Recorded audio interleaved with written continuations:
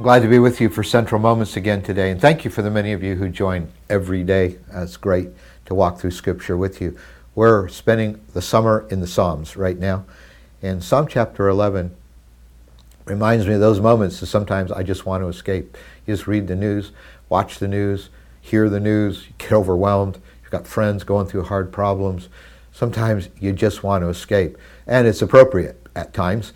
When you just need to take a vacation, you just need to get away from things. It's inappropriate when you start using drugs and alcohol just to escape, when you spend hours and hours and hours every day just binge watching TV or scrolling social media just to get out of your life and escape from the realities around you. And David deals with this issue of wanting to escape himself in Psalm chapter 11. And in the 11th Psalm, he writes, verse 1, "In the Lord I take refuge." That's a good positive affirmation. In the Lord I take refuge. So how then can you say to me, flee like a bird to the mountain? So I'm going to stake the ground right up front that the Lord's my refuge. My refuge is not whether things are going well on the international scene or not. My refuge isn't found in gas prices going down or inflation moderating. My refuge is not even in less violence in our cities. My refuge is ultimately in the Lord. And so why do I have these thoughts like, I just need to run away? Just help me escape all of this. Flee like a bird to the mountains, he's saying. Why are you telling me to do that?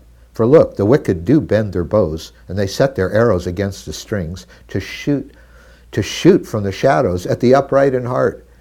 And so we're seeing, just like in America today, we're just seeing increasingly what's right being called wrong and what's wrong being celebrated as right.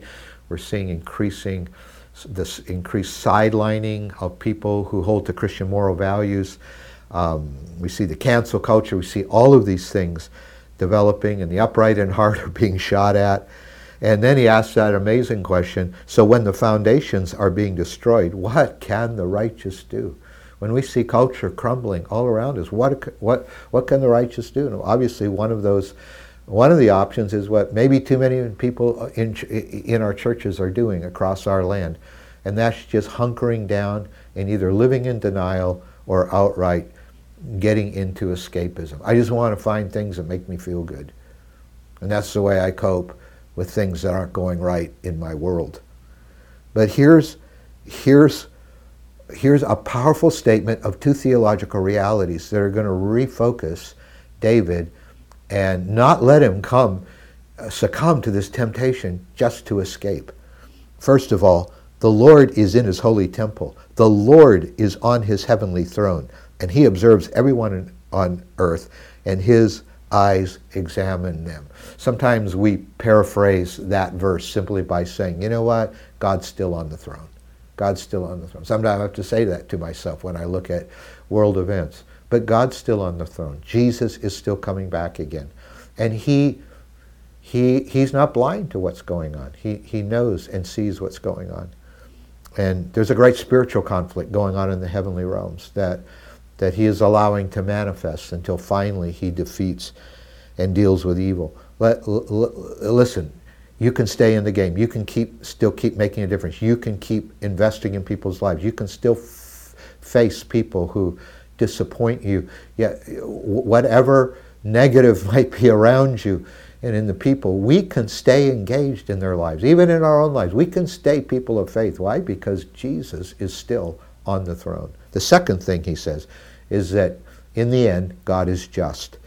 On the wicked, he will rain fiery coals and burning sulfur. A scorching wind will be their lot.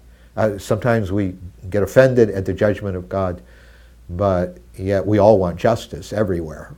And when God's just, let's let him be just. The fact is, there's coming a day when evil is going to be paid back for what it deserves. For the Lord is righteous. Why? Because the Lord is righteous. He loves justice, and the upright will see his face. So there's two great theological confessions here. Number one, God's still on the throne. Number two, God, in the end, is going to bring justice to our world. That's why I don't have to be an escapist. That's why I don't have to just try to feel better all the time. but I can engage this broken world and this spiritual battle in the name of the one who's ruling and who in the end will bring justice, and trust his saving work, even to break into my world and into my life even this week. So Father, we thank you for this. We all confess to sometimes just want to throw up our hands and run away. But Lord, thank you David didn't succumb to that. Thank you he came to that reaffirmation that you're on the throne. Thank you you're on the throne with our families. Thank you you're still on the throne and you see what's going on in our world. And we pray that as the scriptures declare, even so, come quickly, Lord Jesus. We pray, God, that you for the day, we yearn for the day when you will bring justice. But we pray that you will give us the strength not to run, but to, when everything's crumbling around us, that we'll stay faithful to you, and that we'll even more be reaching out with your grace to other people. Use us today. Speak through us today. Help us to love people. Help us to make a difference, because we know you're a God of justice and that you are on the throne. Thank you for victories already today that we can know. In Jesus' name, amen.